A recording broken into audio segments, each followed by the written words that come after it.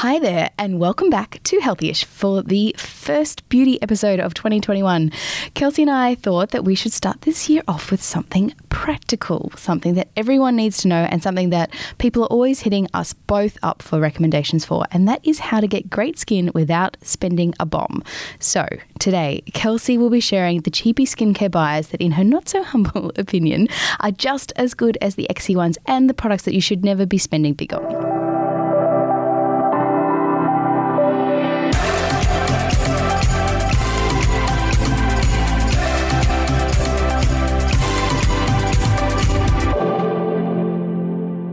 Okay, Kels, skincare can get expensive, like fast. I don't know why, but like whenever I buy skincare, I'm just like, I just vomited $500 and I don't even know why or how. And it seems that during COVID, everyone who felt like a little bit of retail therapy was spending up on face masks and high-end serums and at-home beauty treatments, and that was great and fun, and there wasn't much else to do or spend your money on.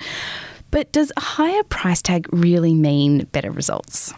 No, not necessarily. So this obviously definitely depends on the product and the science and the research behind it, as well as the ingredients.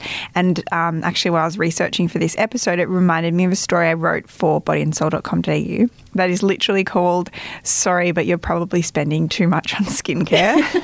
Okay, we will link to that in the show notes because that is probably good background reading. So in it, I speak to Dr. Michelle Squire. So she's a PhD qualified scientist and the founder of Curate. She's like our skincare guru. She is a guru. This is some of the handy skincare intel she shared with us. So she says great skincare doesn't need to be expensive. You can get just as much functionality from a supermarket brand of moisturiser or cleanser as an expensive one, for example.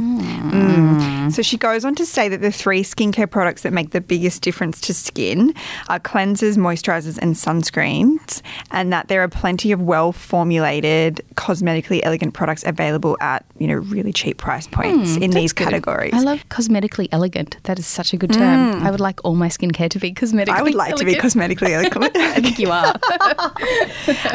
So I agree with her on this, because she also goes on to say that she would prefer to spend money on, specialist treatments like laser, or if you really needed to go and visit a derm or get prescription skincare. Yeah. So I think that that's a really valid point. And that is a good point. Like, spend your money on your targeted, call in the big guns, but for the rest of it, stick to the basics.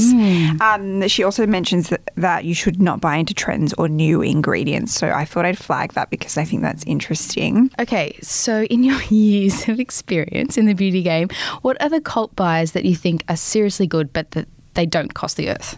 Okay, so I have loads, which we'll include in the show notes. Yes. I think a general rule of thumb is not to spend more than $25 to $30 on a cleanser, sunscreen or moisturiser. Okay, that's good. I like that. Yeah. And you can also shop for all of these at the pharmacy or supermarket. Yeah. So for a cleanser, you're not even leaving it on your skin for more than a minute. So it's also not going to penetrate the skin. So fancy ingredients aren't necessary.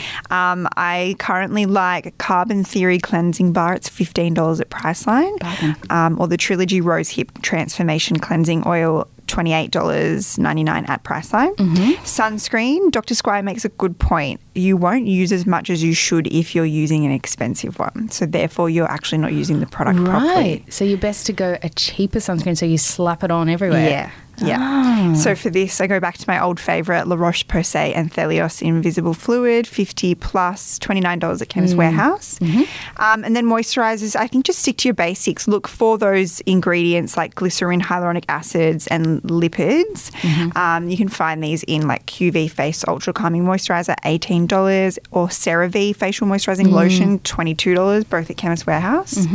Bargain. So there's definitely some things that you just do not need the fancy stuff for. Yeah, I think focusing on solutions-focused skincare, for example, like serums, is where you would want to invest more money into, because those are the things that are actually going to make a difference to your skin and will target if you have pigmentation or acne, whatever it is. But I think those basics around that are where you can definitely save money. Genius. You've just saved me so much money. Okay, so my mind was a little bit blown and my budget for this year might have been saved because I have been spending so much on daily moisturisers and sunscreen. because I'm like, oh, and you use it every day, so I should buy the good stuff. Not necessarily true. Thank you. Skincare is definitely where I spend my money. So this is, as you said, being targeted and focusing on products that like have a problem solving kind of makes so much more sense. Yeah, definitely. And, you know, that gives you a little bit more money to save for other areas of your routine that you might not used to have money for. Or go in and get some like high grade treatment-y things instead. Absolutely. Which will definitely give you results. I think that's the best way to go for sure. Okay, so we hope that this has helped you with your New Year budgeting because skincare is definitely part of my budget. And you might be doing, and maybe just inspired you to try something new when you run out of your old, maybe more expensive favourites. And like we said, we'll link to all of the products in the show notes too. Yeah, Kelsey's been very generous and given a really good list of all the things that are wildly under $30. I think that's a good general rule of thumb for everybody. Love that. Keep that in mind. Definitely. So until next week when we will be talking budget hair care, stay healthy-ish. Bye. Bye.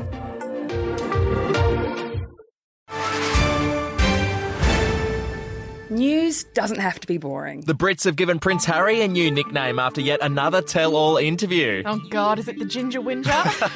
Let the team at news.com.au get you up to speed each day with their podcast, From the Newsroom. A couple were busted joining the Mile High Club. Well, I guess they can't fly Virgin anymore. Politics, sport, red carpets, royals. Get all the goss in just a few minutes. Follow From the Newsroom wherever you get your podcasts from.